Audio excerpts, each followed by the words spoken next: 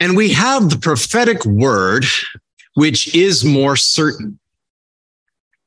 This is the centerpiece of the first chapter of Peter's second letter, focusing not actually on the transfiguration, which of course we are celebrating today, but instead on the scriptures themselves.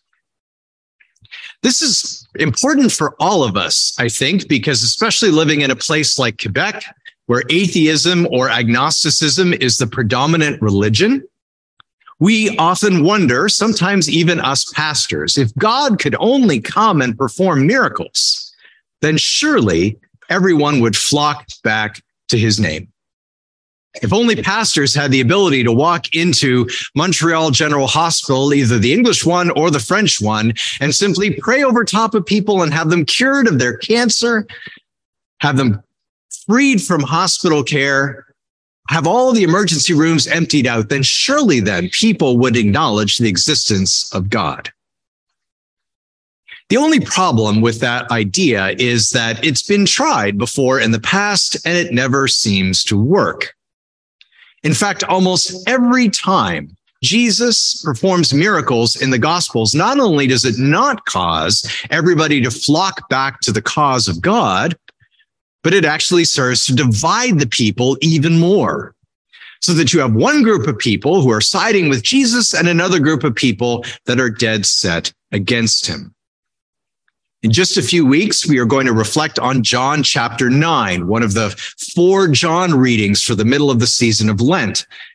And in the middle of that chapter, we hear that there was a man who was born blind who was cured by Jesus, only to be brought before the Pharisees. Now, it was a Sabbath day when Jesus made the mud and opened his eyes, the scriptures say. So the Pharisees again asked him how he had received his sight. And he said to them, "He put mud on my eyes and I washed and I see." Some of the Pharisees said, "This man is not from God, for he does not keep the Sabbath." But others said, "How can a man who is a sinner do such signs?" And there was a division among them.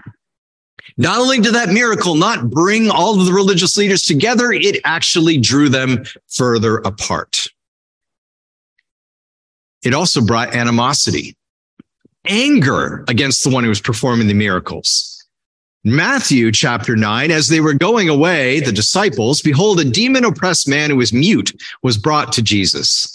And when the demon had been cast out, the mute man spoke, and the crowds marveled, saying, "Never was anything like this seen in Israel." But the Pharisees said, "He casts out demons by the prince of demons."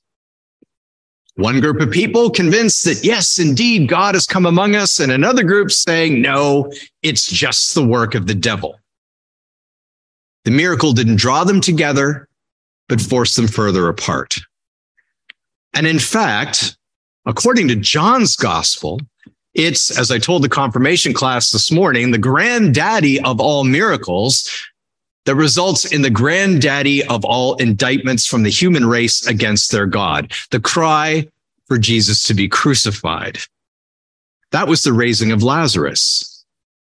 Many of the Jews after that event, according to John 11, who had come to Mary and had seen what he did, believed in him. But some of them went to the Pharisees and told them what Jesus had done. So the chief priests and the Pharisees gathered the council and said, "What are we to do? This man performs many signs. If we let him go on like this, everyone will believe in him, and the Romans will come and take away both our place and our nation." Far from being the thing that drew everyone to his Father and to himself, the more Jesus performed miracles, the more people seemed divided and unsure what exactly God was up to, if there was a God up to anything at all. And the miracles themselves could be very ambiguous. In fact, it was Simeon the prophet who said so right at the beginning of Jesus' life in the temple, when Simeon received Jesus and blessed both Mary and Joseph, his parents, and said to Mary, his mother, "Behold, this child is appointed for the fall and rising of many in Israel, and for a sign that is opposed." Jesus himself, of course, confronts the people that want to have him killed and says, "For which of the good works that I've done do you want to stone me to death?" That, you see, my friends, is the problem with miracles. God's tried this before, doing the great miracles in front of the people, and far from bringing everybody rushing back to his side, it has actually divided everyone. Not just divided on the question of God, but actually divided against each other. So whether it's tears falling from the statue of the Virgin Mary, or the appearance of the Virgin at Fatima, or the face of our Lord showing up in a piece of toast, or a healing, or a cure, or a miracle, do people rush to church? Do they rush to the faith healer who proclaims that they're the one who's done this? Do they go out and buy a whole bunch more of the New Age crystals? Maybe, but maybe not. Now, none of this means that the miracles weren't real. They were all very much real. Peter says as much in our reading for this morning. We did not follow cleverly devised myths when we made known to you the power and coming of our Lord Jesus Christ, but we were eyewitnesses of his majesty. I can almost feel Peter's frustration near the end of his ministry as more and more people are hearing the gospel at a distance from all the work that Jesus had done, from his death on the cross, his resurrection, and his ascension. More and more people saying, "You've got to be kidding. Man who died, raised from the dead. This man performed miracles. He cured the blind. He gave hearing to the deaf. He raised the dead. What have you been into, Peter?" And there he is trying to make the case. I'm not kidding. I saw it myself. These were all very real encounters with his Lord, including, as we celebrate this morning, the Transfiguration, where Jesus appears as he is, the Son of God, brilliant with the sun, in the presence of Moses and Elijah, representing all of the word that the Lord had spoken through the prophets of old. Moses, the representative of the great covenant made at Sinai with God's people, and Elijah, the great prophet, who performed so many wondrous works before the people, and yet they still wanted to kill him too. Yet in Peter's frustration, he doesn't say we need more miracles.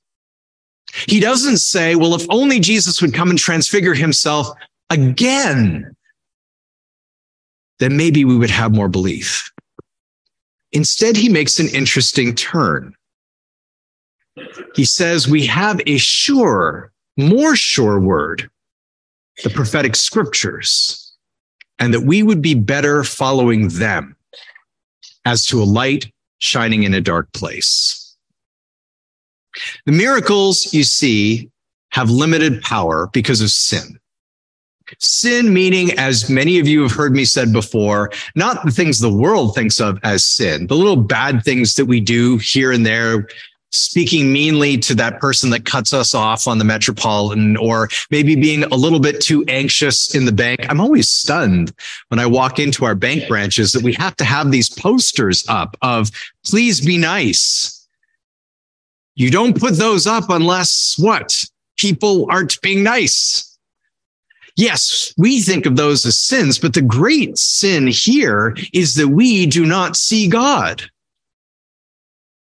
God is at work all over the place, and yet we simply don't recognize what's happening. Paul, in his letter to the Romans, says what can be known about God is plain. God has shown it clearly. His invisible attributes that we can't see directly, namely his eternal power and divine nature, have been clearly perceived ever since the creation of the world in the things that have been made. But although we knew God, we did not honor him as God or give thanks to him, but became futile in our thinking, foolish hearts darkened, claiming to be wise, we become fools and exchange the glory of the immortal God for images resembling mortal man and birds and animals, creeping things, crystals, and even mere people whom we imbue with godlike powers. The greatest sin in Romans 1 is not turning away from good behavior to becoming immoral. but turning away from God to that which is natural and man-made. In other words, explaining away the miracle. The same miracles happening all around us even today. I had a woman whom some of you know who are on the Wednesday night Bible studies, Jane, who was one of my students in my science and religion class at St. Catherine's Seminary. Has been attending, and she's writing a book on the beauty of God and nature. And she said, I've covered this and this and the other thing. And can you give me some ideas of what more I could talk about in my book? And I said, the one thing we don't really talk about when we talk about the miracle of life is not just individuals and organisms, but the complexity of biospheres themselves.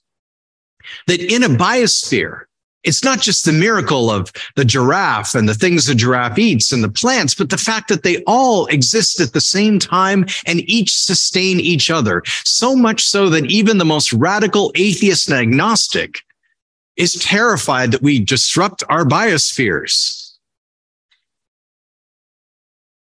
What about consciousness? The fact that we can think about thinking is a miracle that we just slide by every single day. And yet it was the very miracle that René Descartes based his philosophy on. I think, therefore I am. I can think about things. I can think about the fact that I'm thinking about things, but we've become so blasé about this that when we create a program and feed into it all of the knowledge of the human race, which you can then string together and spit back out at us, we think we've created life. My goodness, artificial intelligence. There is only one way to faith in God. And it's the way that the Transfiguration texts speak about today. It is through the prophetic word, which is always more certain and more available than any single miracle. It's why Peter, with full confidence, the same Peter that saw the Transfiguration, that was present at Jesus' arrest, that knew about his crucifixion and was there when he rose from the dead, that same Peter can still write, we have the prophetic word more fully confirmed, to which you do well to pay attention as to a lamp shining in a dark place. Yes, Peter says, we saw the Transfiguration. We saw Jesus shining like the sun. We saw the miracle. But then Peter is thinking about the fact that even after that miracle, he himself and James and John descended from that mountain into the valley of everyday life. And even though Jesus still performed more miracles, by the time he was arrested, Peter himself denied not once, not twice, but 3 times that he had ever been his disciple. And I have to imagine that Peter is reflecting on that and thinking, if only I'd paid more attention to Jesus's word and less to his miracles. Jesus said to them, you will all fall away because of me this night, for it is written, I will strike the shepherd and the sheep of the flock will be scattered. But after I'm raised up, I will go before you to Galilee. Peter answered him, though they all fall away because of you, I will never fall away. And Jesus said to him, truly, I tell you, this very night, before the rooster crows, you will deny me 3 times. Peter didn't listen. He said to him, even if I must die with you, I will not deny you. And all the disciples said the same. But Jesus' sure prophetic word always stands. And even as Peter forgot the Transfiguration and the raising of Lazarus and the feeding of the 5,000 and the giving of sight to the blind man and the restoration of hearing to the deaf man and the being able to take a paralyzed man and bring him up to his feet, because he didn't pay attention to the word, he still drifted away. God's promises in his word are the most certain thing we have in life, because it's in his word that Jesus promises us forgiveness. It's in his word that Jesus says, you have been made righteous before the Father by me.